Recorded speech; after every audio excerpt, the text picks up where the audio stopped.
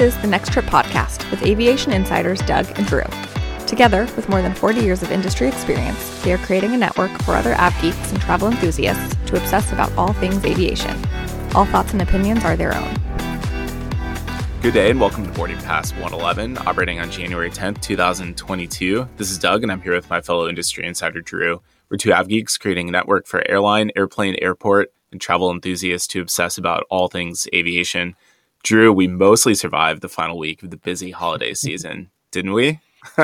Yeah, we mostly survived with a reduced schedule, very minimal staffing, and a snowstorm on the East Coast and in the Midwest. So it was slow going.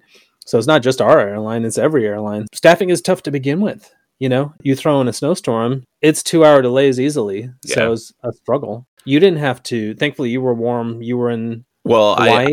I was, but I started out in Chicago, and I didn't even realize that there was this bad winter weather until you texted and said, well, I hope you're not flying east tonight. And I said, well, I'm going to Chicago. And you said, oh, that's the worst place you could possibly be going because they were under winter storm warnings.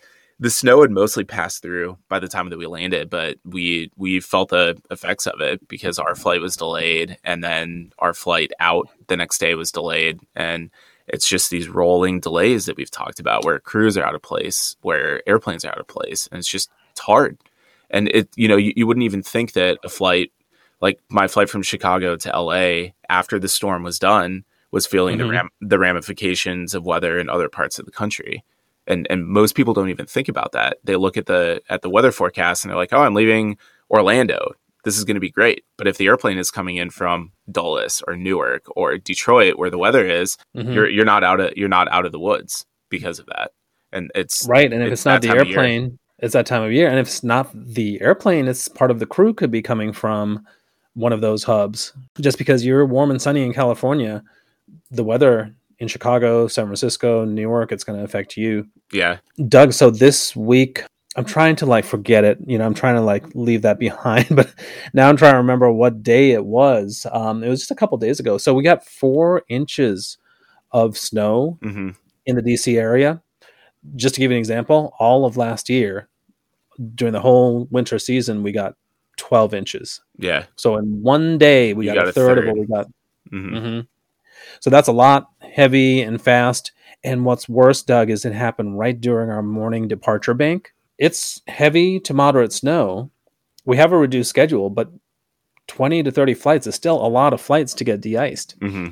So we let them go out there. We had a 787 take almost 45 minutes to get de-iced because it needs, we talked about this on an earlier episode, when it's snowing continuously, not only do you need to de-ice, which is green fluid, we also put in an orange fluid, which is the anti-ice. So it's 2 steps, and we talked about holdover time. Yeah. The holdover time starts when the last process is started. So that last process to put the anti-ice on a 787, you know how big that plane is. That could take 20 minutes. The holdover time is only 45 minutes. Yeah, not a lot of time. No. They got to book it to the runway, or we have to start it all over again. And we actually had that. And no, I'm not blaming the airport, but they're in the process of clearing these runways, and they can only do 1 at a time, right? You can't do all 4 at the same time. So the departure runway that's right near the de-ice pad wasn't available because that was being cleared of snow. So now this guy, the 787, has to taxi all across to runway 1 right.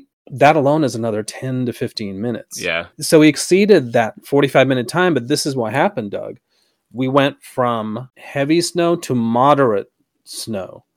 And that changed the holdover time by 40 minutes. Yeah, holdover time is based on the intensity. Right. So it didn't have to come back, but, and you may have this from your training, we didn't know it, but we saw that it was a requirement in our holdover tool. I'm sure that's the same one you guys use. Yeah. It said, yes, holdover time is increased, but a wing check is required. And I'm like, so does the airport have to go out? Do I have to send one of my guys to do the wing check? No, apparently you look out the window, just do a quick check. Yeah. I haven't had to do this, but if a wing check is required, we have to park somewhere, leave the flight deck. One of us leaves the flight deck and walks back and actually looks out the window over the wing. Yeah. So that's what we found, that they could do it that way without one of us or someone from airport ops going out there. It was so nice to see that take off after almost an hour. I'm sure. Yeah.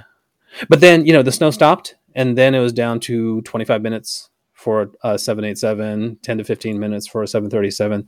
And then things were moving, but most of the bank had already gone. So we were looking at hour to 2 hour delays, which was horrible. It's funny, Drew, because when I landed in Kauai the other night, the gate agent met us at the gate, and we were just chatting with him for a little bit. And he made the comment about, man, you guys are getting beat up on the mainland right now. Because they don't see anything. They don't know the difference. They don't see anything. Oh, it was horrible. I mean, the one saving grace is, I don't know if you saw on the news, but I-95, people were on it overnight. Yeah, huge. Traffic was stopped. Yeah, in Virginia, right? Yeah, so thankfully I'm a little bit away from that. Do you have any weather issues other than... No, it was, for the first time in probably a month, the flight from the Midwest to LA, from Chicago to LA, was smooth as glass. No turbulence at all the entire flight. And I was in a MAX, which made it even smoother. It was just such a great flight, which is a big difference from the last month. We've talked about how it's been so windy and turbulent. And the headwinds weren't that great either. There was a point where we actually had a tailwind going west. Oh, wow. And we ended up getting in earlier than the flight time had called for. Before we leave this, this Debbie Downer conversation about the weather, guess what's happening tonight? 2 to 4 inches in Washington, D.C., and I'm working the morning, so I'll be the cleanup crew. Mm-hmm. Yeah, so you'll be getting angry texts from me in the morning. You'll be asleep, but I'll be like, I got to scream at someone, so I'll just let Doug have it. My phone will be on silent, so scream away. Drew, it's a new year, which means new resolutions that hopefully will still be alive a year from now. You did some Amazon shopping this week. I think it was Amazon, right? For some flying related equipment, specifically a joystick. What's this all about? Yeah, you're going to call me out on the podcast on this. So this is something I'm exploring. I people probably know I started getting my private pilot's license. And at that time, I was already working for a regional airline at SFO. And I was deciding what career path to take. It was expensive learning how to fly. And I was in the airlines, and I'm like, I think I want to be an airline ops manager.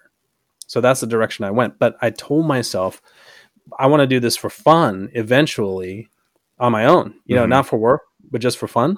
So you guys, I'm going to I'm exploring getting my private pilot's license, and I'm probably over analyzing it because I have all the stuff that I need to read.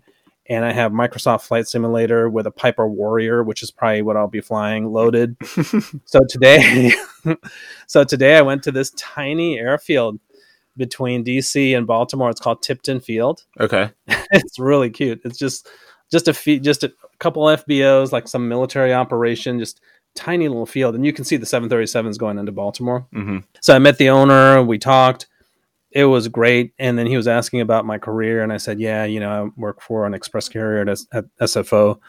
This is the difference between general aviation and airlines. So he said, oh, is that San Francisco?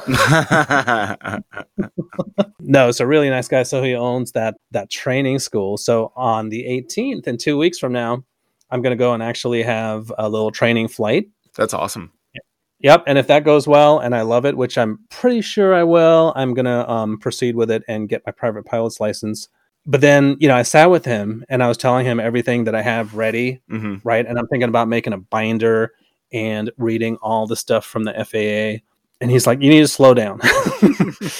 Most people show up for their first flight with nothing. Yeah. But I'd rather be more prepared than less, because when I get into that little cockpit of that Warrior, I want to feel like I'm in control. Because last time, I don't know if you ever had this when you started your flying, it's that feeling of not being in control and sense. I was not, Drew, every airplane that I go to that I've learned to fly, the first couple of months, I don't feel in control, whether it's in the sims or actually flying the airplane. And I'm an experienced pilot. And even in the 7.3, I didn't feel in control for the first couple of trips. It's just that new feeling that it's something that you're not used to doing that's difficult. Well, I'm glad to hear that, because I took a picture of the plane. I took several pictures of the cockpit, because I want to memorize every instrument. And I don't know if you did this when you were a kid. I had a 747 cockpit poster in my room. Yeah, I had a 777. So my goal was to memorize and know what every single instrument was. So I'm going to do that now with the Piper Warrior. Because the thing is, unlike driving a car, if you don't know, again, I'm overanalyzing. Unlike driving a car, if you don't know what something is, that could get you killed very easily. Yeah. Right. If you didn't check the carburetor heat or the mixture, you can't just pull over. So I'm excited, but it's been so long that I've been in school. It's kind of awesome because it's nothing new. It's just refreshing my knowledge. He told me that, those of us that go back when we're older to do it for fun, he said, we're actually the best students because we actually want to be there. Unlike someone who's trying to rush through to get their rating so that they can move on. Yeah. Well, and you have a lifetime of learning and experience, and you're old enough that you know how you learn. Whereas as an 18, 20-year-old, you're still trying to figure out life. You have no idea what's going on and how to learn and how you succeed and how you fail, basically. But you've been there, you've done that, and you know exactly the path that you need to take to get to that end goal, to get to the successful conclusion, which is hopefully a private pilot's license. We're excited. Yeah. We're excited for you, and we hope to follow along and don't blow it out of proportion, because then I'll have high expectations from the listener. Yeah. So just wait until a couple of flights. But no, it is very exciting, and I have like butterflies in my stomach, and I want to circle back to what you just said about it's kind of exciting. It's not circle back anymore. Go around. Yeah, I want to go around back to what you said about being in school. Yeah, I think you made a comment last fall sometime. I don't remember if it was on the podcast or just text me about how it seems like I always enjoy school and going to learning. I learned the 7.3 and now I'm putting in for the 777, and you're right. It's just that consistent learning, and I do enjoy it. And you're starting to feel that rush, I guess, of learning something new and knowing what that end goal is and getting to it and succeeding is just such a great feeling. Yeah. And to be honest, it's not people who are listening, who are starting their careers. You would think that this stuff would be easy for me because I'm an airline ops manager. What we do in my job is we talk about anti-ice, right? And we talk about departure fixes and all that, but we really don't get into it as much as you would think. I'm running a business. It's like I'm running a facility, and I'm a HR manager more than an aviation manager, because my job is all about convincing people to do stuff. My job is about convincing the person who's been there 8 hours to stay a few more hours to help us through the de-ice process. My job is to convince a senior 777 captain, hey, can you take this plane to SFO? I know one of the lavatories doesn't work, but you're 50% full, and we need to get the plane there so we can fix it. So it's almost like a psychology degree would have been more useful in what I do day to day. But having said that, it is nice to get back to the basics. And this is something that I loved when I was a kid. And it's like being a kid again, because I'm really going through the basics of aviation, and it's so much fun. And I mean, if I do go through, well, we're going to talk about aviation stuff anyway, but this is really for those of you that are listening that are starting to get their private pilot's license. I really think that, you and I can help them if I do this, because you'll have an experienced pilot who does it for a living as a professional and someone who's doing it for fun. Yeah. I think it'll be a good, what do you call that when it's a good juxtaposition of paths in aviation. Well, Drew, I think this is great for the listeners too, because you've been in the industry for 30 years and now you're looking at getting your private pilot's license. It is never too late. And we keep saying that about joining the industry, about starting something new. It is never too late to do something like this. I have to tell you something that he told me, Terry, who is the owner of this little FBO. You're not going to believe this. He has two guys that have retired from the Navy.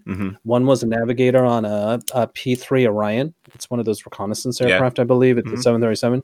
So he was a navigator. No, the P-3 is a propeller plane. The P-8 is the P-8 is the 737, and that's replacing the P-3. Okay, so they do similar functions. So this guy was a navigator on the P-3. He got his private pilot's license from this place. He became a CFI. And now he's applying to he is at Republic flying an Embraer 175. Awesome. Guess how old he is? 55. Close, 53. Okay. Yep. It is never too late. And for the people that are listening, like our buddy Nate, Andy, who was on the show, I've been talking to him. It's like, dude, you should do it. They are looking for pilots big time. Andy was concerned he didn't have a college degree. It will help, right? And he can get that online. But you guys that are listening, I am 50. I'll be 52 in February.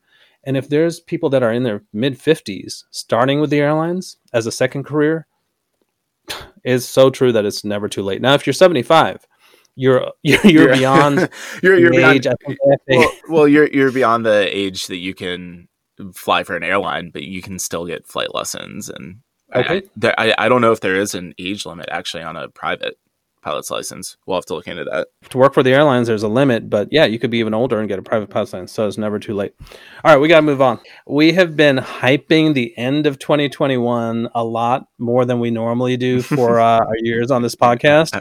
Now we got to go back. I mean, we lied again. We said that we're looking forward. We're 2021 in the rearview mirror, but we have to talk about this because this is a great news story, Doug. It is, yeah. This is from The Independent. It's titled 2021 was the safest year for flying since 2017. 81 people lost their lives in 4 fatal accidents in 2021, which is down from 299 in 2020.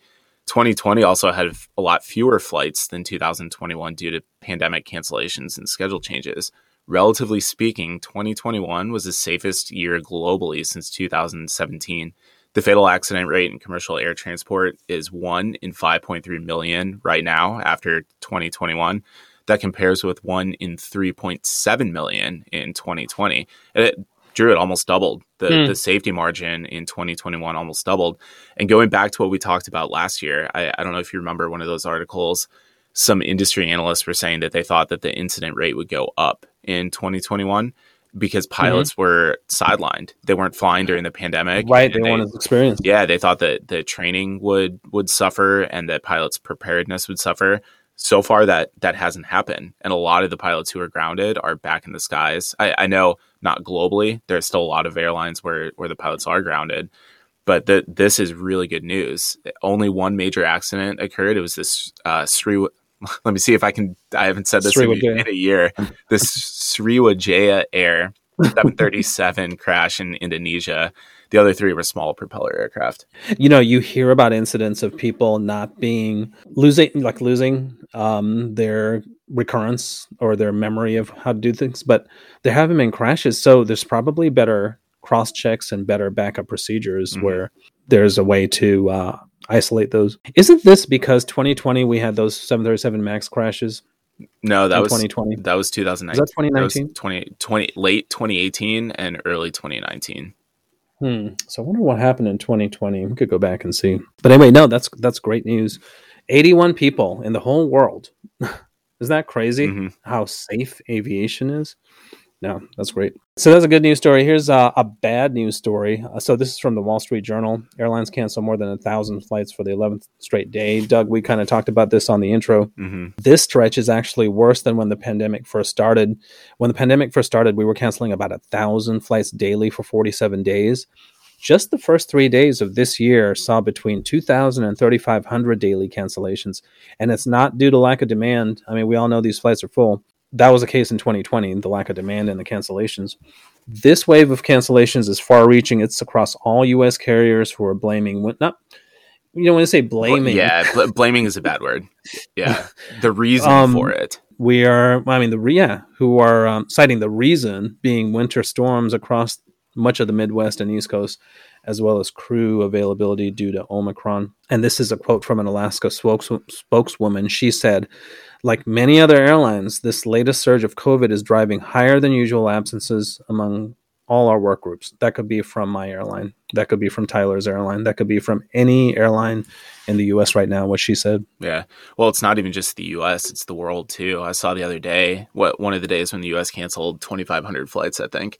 I saw that globally there was something like 6,000 flights canceled that day. And all the airlines are citing Omicron as one of the big reasons for it.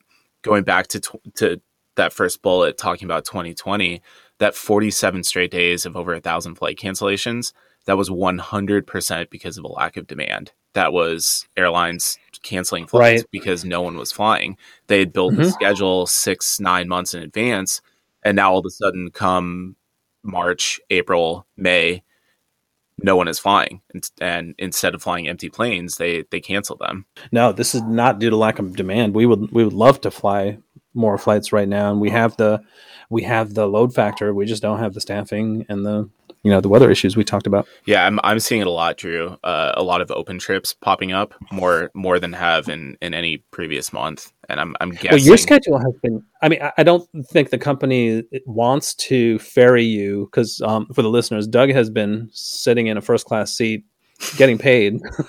Just recently from Luhui. Sorry to keep harping on this. And it's because the crew scheduling is so crazy right now. They're literally shipping pilots around because to fill, everything's changing so much. Yeah, to fill the void where people are dropping out. Yeah. I mean, hopefully it'll end up being like what South Africa is saying, where the cases are dropping, and this is just for the month of January, basically, until the wave passes. Well, yeah, in the UK, they're saying the stocks are starting to go back up because they're seeing a rainbow at the on the horizon, because even their infections are reducing now. Drew, this next news story is actually really good. This is from Reuters. Really good, I guess, if you're Boeing. Not really good for Airbus. The title is Allegiant Air buys 50 new Boeing 737 MAX jets in strategy shift. Allegiant, which is a U.S.-based ultra-low-cost carrier, confirmed plans to buy 50 new 737 MAX jets worth $5.5 billion. The airline currently operates a fleet of 110 A319s and A320s, all of which were purchased used, and will continue. The airline said it'll continue to expand its Airbus fleet on the used market, so it's not moving away from Airbus completely. But this new order, 30 of which will be for the 737 MAX 7, 20 will be for the 737 MAX 8-200, the higher density version first ordered by Ryanair. Deliveries will begin in 2023 and conclude in 2025. Allegiant has found large success throughout the pandemic, mainly due to the increase in leisure demand to vacation destinations, something Allegiant had already primarily focused its operations on before the pandemic. The new planes will provide the ability to grow to 400 more new routes, according to Allegiant CFO Greg Anderson. He also said that the airline's bookings now eclipse that of the same period in 2019. This is all around. This is crazy. All around, this is great news. Great story. So many concerns here, though. So they're an Airbus carrier that is now going to the MAX, and we know why that is. Airbus has so many orders for the A220 that the Boeing looks attractive again because it's available. That and cost. John Osterauer from the Air Current made a really good point the other day when he said that, or was it him or was it Cranky Flyer? One of them made a comment about how Allegiant is a bottom feeder, and he said, I mean this in the most respectful way possible. He said, I like Allegiant, but they go for the lowest bidder. And right now, Boeing has the cheapest prices because not a lot of people are buying the MAX. I feel like I feel like if all things equal, if the prices were the same, if the line to get the airplanes was the same, I feel like Allegiant probably would have stuck with Airbus. But they're looking at this saying, we need the airplanes and we need the airplanes now, and we don't want to pay a lot for them. Let's go ahead and do this order. We need to find a list price for the 737-700 and the A220. So, I mean, just glancing through this, the A220 has a 7% fuel savings advantage over the 737-700. Mm-hmm. But again, it's not available immediately. Yeah. So, that's interesting. What did you find on the 737 MAX 8-200 though? What I found on that is exactly what it says, 200, which is scary. So just last episode, we were shocked that the 737 you flew a -900 had 189 seats. So this is smaller. No, it didn't have 189 seats. That's how many people were on board. There were some infants that the parents were holding, flight attendants and jump seats. Yeah, but still, the fact that the load was 189 was crazy. Yeah, that is crazy. But Doug, I don't think the capacity is much less than 189. 179, I think, is the of the 900. 179, you're saying? All right, give me a second here. So it is 179. Mm-hmm. Yep. reaching 200. That is with first class. That's with, more legroom seats and all that. So if this is 200 could we have 220 people? Think about a Max 9 in the high density configuration. Mm-hmm. That's got to be at least 230 people. Yeah. Boeing, please don't listen to what we're saying right now, because we really don't want you replacing everything with the 737, because now you're approaching 787-8 numbers. A 787-8 in 3 cabins, 243 seats. Mm-hmm. So again, kind of close to that. I'm happy that they ordered 30 737 MAX 7s. I love that plane. That's my hot rod. Our airline has not ordered it. I hope they will, but we'll see. And looks like our smallest one is probably going to be the Dash 8. Mm-hmm. Can you believe Allegiant had 110 planes? I didn't know they were that big. I didn't realize that either. Yeah, that's a lot of planes. And also, they're saying their bookings are eclipsing 2019, which makes sense because they're a leisure, mostly domestic carrier. Mm-hmm. And that's where, I mean, you and I talked, I think I mentioned, like, where you're flying, it's like Allegiant destinations. Yeah. Yeah. They're going to vacation destinations, sunny, Florida. Yeah. That's where everyone wants to be right now. I've got a lot of Florida this month. I'm doing Cancun this weekend. I just got back from La Hui. Yeah, it's winter and it's COVID, mm-hmm. and people can't really leave the country per se. I know Mexico is leaving the country, but no Asian destinations, European destinations, really, it's difficult. People want to go to warm places, and they're traveling in mass numbers to warm places, and the airlines are flexing the schedule to allow for that, and that's why Allegiant is succeeding so well, and Spirit to some extent too. Right. Yeah, I was going to say no overseas destinations, but you just came back from overseas, so even that doesn't count. All right, so this Doug, this article is interesting because we need to look into this, because there's a lot of, let's just talk about it. So this is moving parts. A lot of moving parts, and not everyone is on the same page on this. Mm-hmm. Although I hope it happens. I think it's a great idea. So this is from Business Traveler magazine. Kenya Airways and South African to merge, which is huge, right? And it's interesting because it's not in the other major newspapers. Business Traveler is saying these two airlines signed a strategic partnership agreement last year, which they did. But a New Year's address from Kenya's president said that the two airlines actually plan to merge by 2023, creating an airline that will be called Pan-African Airline. The president said, quote, "To boost tourism, trade, and social engagement, and to bolster continental integration, our national carrier Kenya Airways will join hands with our partners in South Africa to establish a Pan-African airline." Both airlines confirmed a possible merger in a joint statement. One of the pillars to achieve this is coming together and combining assets to provide a more robust and ultimately competitive aviation ecosystem to pursue the commercial viability of both carriers. That's from both. So far, no details have been announced which alliance they may join. But Doug, I have a concern. This is mostly coming from the Kenyan side, mm-hmm. and I'm wondering how much of this is politics, because this is from the Kenyan president. And, presidents usually overpromise. Mm-hmm. Yeah. South African has been kind of quiet about this, right? Mm-hmm. We don't have any statement from the country of South Africa or South African Airlines. Yeah. But I went and I did find something. This is a statement from South African Airlines. Give me a second here. So what you're saying is, did he overstep in a way and say that this strategic partnership is actually going to be a merger? And by saying it, kind of like Kennedy saying we're going to the moon. We're going to the moon by the end of the decade, and everyone at NASA was like, "Well, we haven't even started preparing for it. Let's get our protractors and whiz wheels out." Well, it's like one of our major airlines saying that they are going to be flying supersonic before the end of the decade, mm-hmm. right? Yeah. Even though there's not even a piece of the plane that's made yet. But okay, so this is from a South African spokesperson. So this is what we're hearing from South African. Vimla Maestri, who's their spokesperson, clarified on Monday that no such movement was on the cards.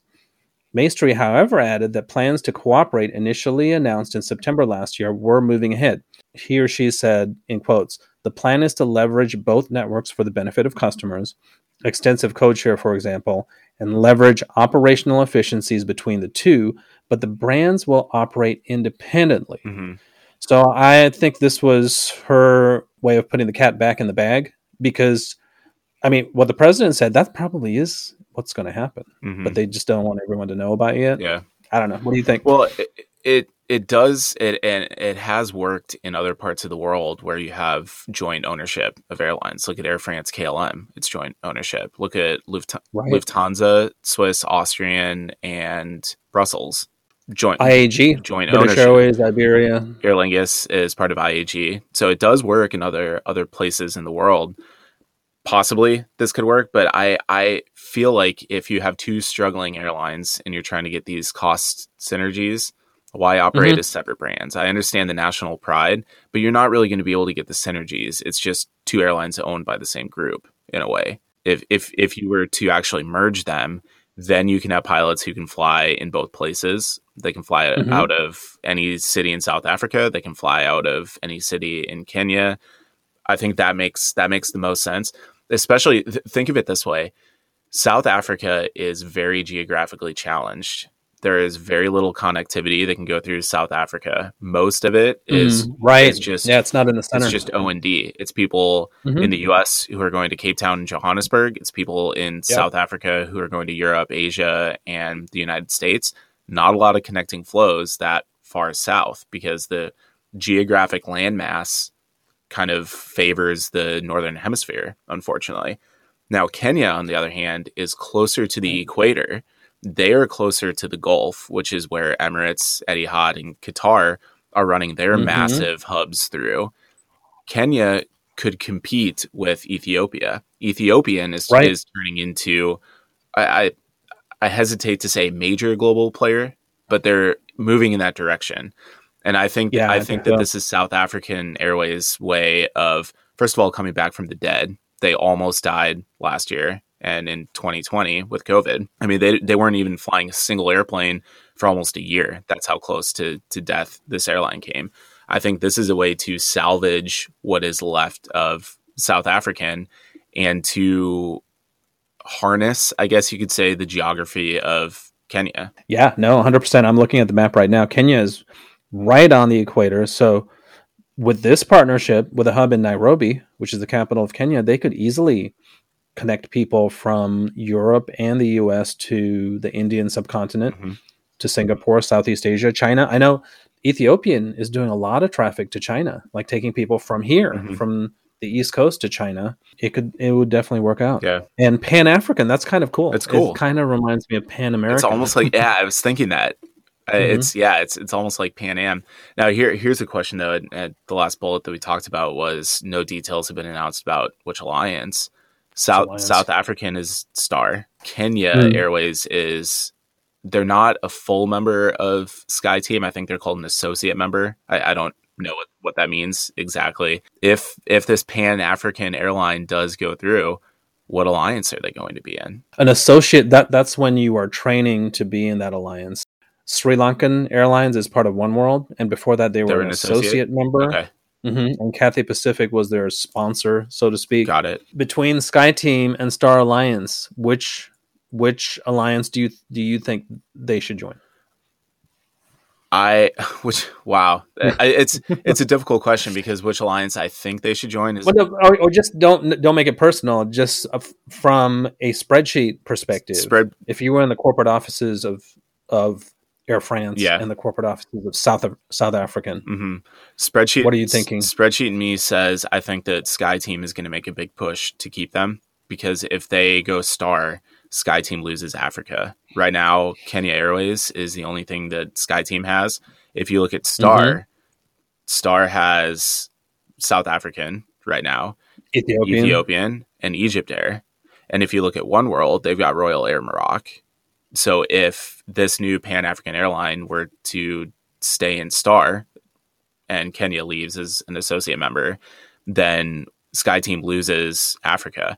You did make a point yesterday, though, when we were talking about this offline, that both KLM and Air France are huge in Africa. So they do have that, but they lose the organic African connectivity, the organic African airline. Good point. Yeah, you're right. But do they have... Okay, so they don't have a partner... They have a partnership with Kenya Airways, which is small. So that's not a huge organic African base. that they can draw from, right? Because that's not a huge airline. No, and I think I'm going to look this up right now because I think KLM actually owns a minority stake in Kenya. In Kenya? Yeah. Okay.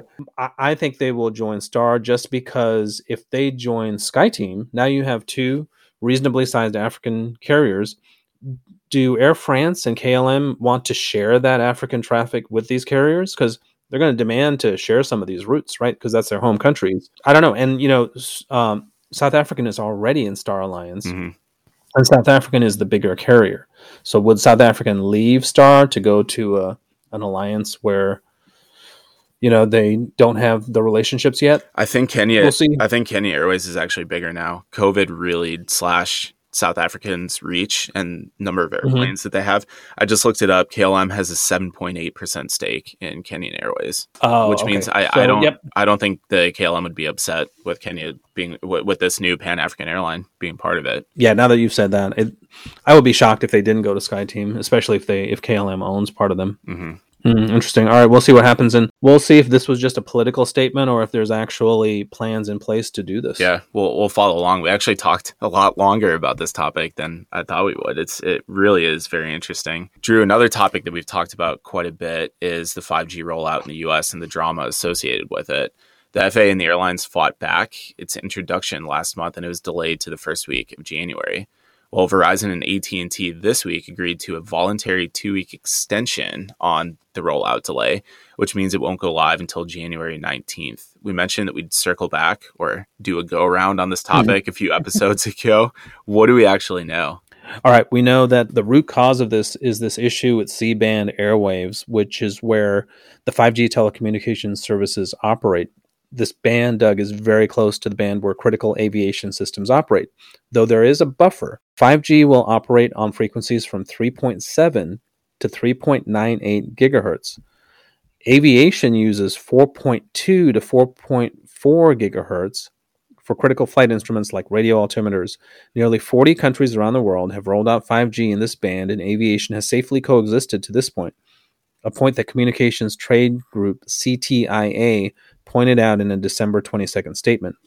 A4A, Airlines for America, an airline trade group, rebutted that. They said, quote, aircraft will not be able to rely on radio altimeters for numerous flight procedures and thus will not be able to land at certain airports, which is a concern. Doug, this seems like a lot of back and forth, and we don't know yet what the solution is, but from a pilot's perspective, what might some of the restrictions actually be if the network is given a green light? Drew, what we've been told is that in cities where 5G is operating, especially close to the airport, the airports and the FAA will issue a notice to airmen saying there's 5G near the airport. And what that'll do is it'll limit us to the types of approaches that we can fly.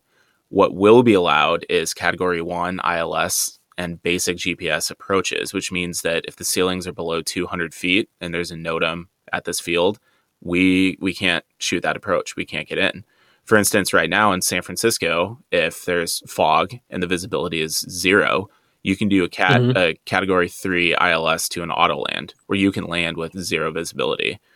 If there's a NOTAM in place saying that 5G is operating nearby, now all of a sudden when San Francisco goes 0 viz, which it does from time to time throughout the year, every single flight into there will be rerouted, canceled, can't operate into there.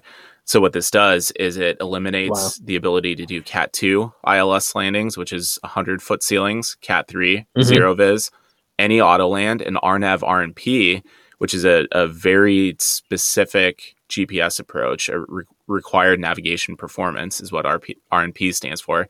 Drew, that's what we did on the Milk Run. Those approaches through the fjords into those small airports, those were all RNAV RNPs. So now all of a sudden, if there's 5G operating in those areas, Alaska can't even get in with their 737s for the Milk Run if the mins are down and the clouds are down. Interesting. This didn't come out of nowhere, though, which I think this caught a lot of people by surprise because the media is just now reporting on it. But Boeing and ICAO both raised concerns as early as 2018. And here's the reason why. Drew, we've talked about this a lot. We didn't know the nuts and bolts, so we actually did the research on it so that we can wrap our minds around what's going on. While there is a buffer because 5G is supposed to stop at 3.98 gigahertz, the issue at hand, which hasn't been widely reported, is that satellites that broadcast 5G are equipped to broadcast between 3.7 and 4.2 gigahertz, which is where the aviation band begins. And a side note, I found a white paper from Boeing published in 2018 that explains it a little bit better. Think of it this way, Drew, and the listeners. As you're driving in your car listening to the radio, when you get out of range of one station you're listening to and another station begins to bleed over and interfere with the broadcast, it's not dangerous, it's just frustrating. But with aviation, if you're conducting an approach to a runway in zero visibility, which I mentioned earlier as a Cat 3 ILS, even the thought that there is a possibility, albeit a small one, that your instrumentation might malfunction is enough to give pause to any pilot. Despite this not happening yet in countries where 5G is used, doesn't mean that it can't happen, which is why the FAA and aviation industry is paying close attention to this topic for several years. Ultimately, Boeing and Garmin concluded in tests that everything over 4.0 gigahertz does interfere with aircraft altimetry. So the buffer, communications companies are saying that there is a 0.22 buffer because aviation starts at 4.2 and they're stopping at 3.98. What Boeing and Garmin concluded is that anything over 4 gigahertz interferes with aircraft altimetry. So the buffer is actually 0.02, not 0.22. And that's where the issue lies, is that buffer big enough? I wonder if it's easy just to restrict that buffer to like 3.8, so it's not so close. Yeah, I think if that's what, so if they're saying Boeing and Garmin concluded test anything over 4, and you're saying broadcast 5G are equipped to broadcast between 3.7 and 4.2, can we dial it down to 3.9 and end this concern? Yeah, I don't know. I don't know if that restricts the bandwidth though, because if 5G is only operating between 3.7 and 3.9, does that restrict it to the point where it's not useful? You know what I mean? Like why did they choose 3.98? I'm sure there's a reason for it. Yeah, no, Doug, this is really good research. I think if the FAA brought in an expert witness, they should bring in Boeing and Garmin to say, yeah, if they're transmitting at 4.2, and Garmin they make these devices, so they would know. Yeah, I'm really surprised though that we had to do this level of research, because this has been widely reported for the last month, but it doesn't get into the nuts and bolts of the why. All it's talking about is the fight between the two government agencies. It's saying that the FCC is fighting with the FAA, the Federal Communications Commission is fighting with the FAA. It doesn't talk about this white paper. It doesn't talk about the gigahertz. We had to do a lot of background to even find this. Why is this not being reported? Why is this not being talked about? You would think with all these communications departments that everyone has, it would be better so that even we're professionals in the aviation industry, and this is something that's going to possibly significantly affect our business, but we don't know exactly. It's so vague, right? It was confusing to us. It's as confusing to us, and it's like the Boeing MCAS. We were like talking around the issue for months, and like, let's actually find out what they did to fix it. And then once we did, we're like, okay, now I feel better because we have concrete knowledge of what's going on. Yeah, that is starting to make my mind hurt a little bit because number one, I don't understand radio waves as much as a lot of people do because I'm not an expert in that, and my mind hurts thinking of the mayhem it's going to cause if I am working and these planes can't land and they have to divert all over. Well, glad there are smarter people than us doing this research, Doug. What do you say we cover some listeners' feedback to get back into our comfort zone? Yeah, it's something that we can all understand. We did. We received a great message from a listener, Mike. Hey, Mike, thanks for listening. He said, hey, Doug and Drew, thank you for everything you put into the podcast. I've been listening since the start. Your podcasts are always a high point of my week. He went on with a lot of really great things to say, and here are a couple of the highlights. He said that he loved that we ended the year with a combo of wine and flying. And I think we knew that would be a hit with the listeners. Glad you enjoyed it, Mike. He also said he had a specific wine in Lufthansa first class this fall that tasted amazing at altitude, but not as great back on the ground when he found it at a local wine store. So maybe there is some truth to this. Next time the flight attendant tells you it was a red blend, can you ask her to bring the bottle over, take a picture of it, and just remember exactly how it tasted, and then drive to Beverages and More or wherever you shop, get that same bottle, and try and remember if it tastes the same. Yeah. We can do our own scientific test, right? This is so funny to me because everything tastes better in Lufthansa first class. You could hand me like a bowl of dishwater in Lufthansa first class, and I'd be like, "Oh my god, this is exquisite! How do you do this?" But on the ground, it's going to taste like dishwater. And someone actually said this, and it's not. It's only AvGeeks. We think anything tastes delicious on an airplane, even those ginger cookies that people rave about. Biscoff or whatever. Yeah. I was on a Lufthansa flight with a friend when I worked at, was it Reno Air? Yeah, we were on a passes. We were on a Lufthansa 747 to Frankfurt. And we had just finished our lunch, and then Lufthansa had sandwiches in the galley. And I was like, oh my God. So I brought it back. I was so excited. So I brought it back and I sat down. It's like, look, Brenda, they have sandwiches in there. And I was like scarfing them down, and she was like rolling her eyes like, you're only saying that because it's on an airplane. Which is so true as an egg salad sandwich. Yeah. I will tell you, though, my dinner I had the other night from La Hui was excellent. It did look excellent. And it wasn't chicken orzo. Yeah, it's funny because I sent that to Matt, the cargo pilot that we had on the show. And he said, is this the famous chicken orzo? And I said, no, this is so much better than that.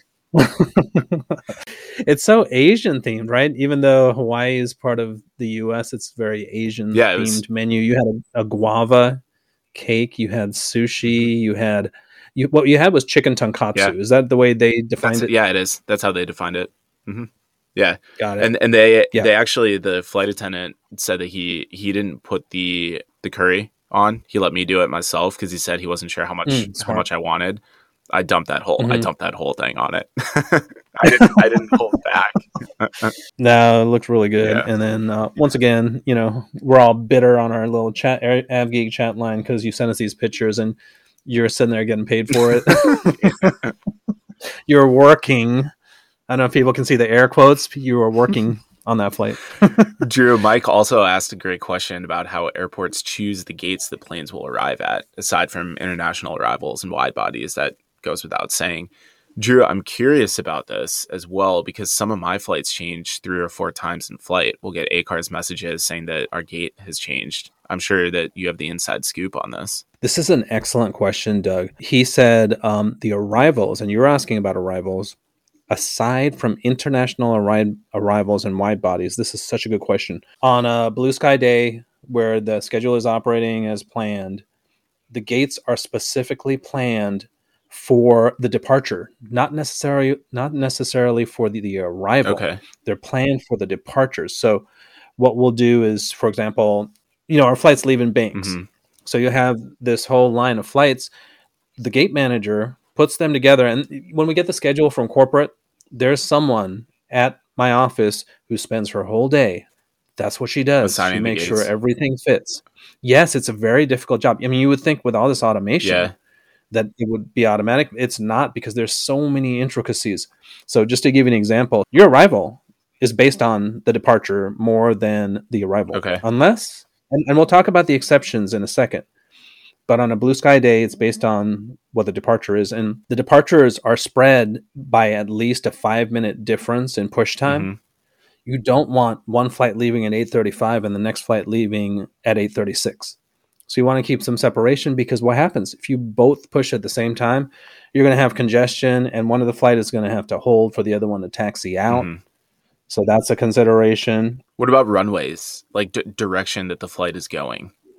Whether it's eastbound or westbound with the parallel runways in use. Mm-hmm. Yeah. So, for example, she will put all the westbound departures on a certain side so that it's like a ballet. When they push back, all the westbound flights will turn and they'll all go the same direction, and the flights going in the northeast turn the other direction, because more than likely they'll be using different runways.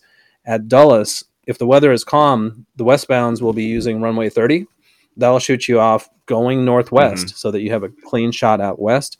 And then the flights going to Newark and Boston will depart on one right, which is almost directly north. So that's how they're planned out. So that's a good day, right? That's how it's supposed to happen. But irregular ops is a normal thing that we have every day. And you said, why is your gate changing 3 to 4 times? So for the arrivals, as I said, the arrival, that plane is all about the departure, not so much the arrival.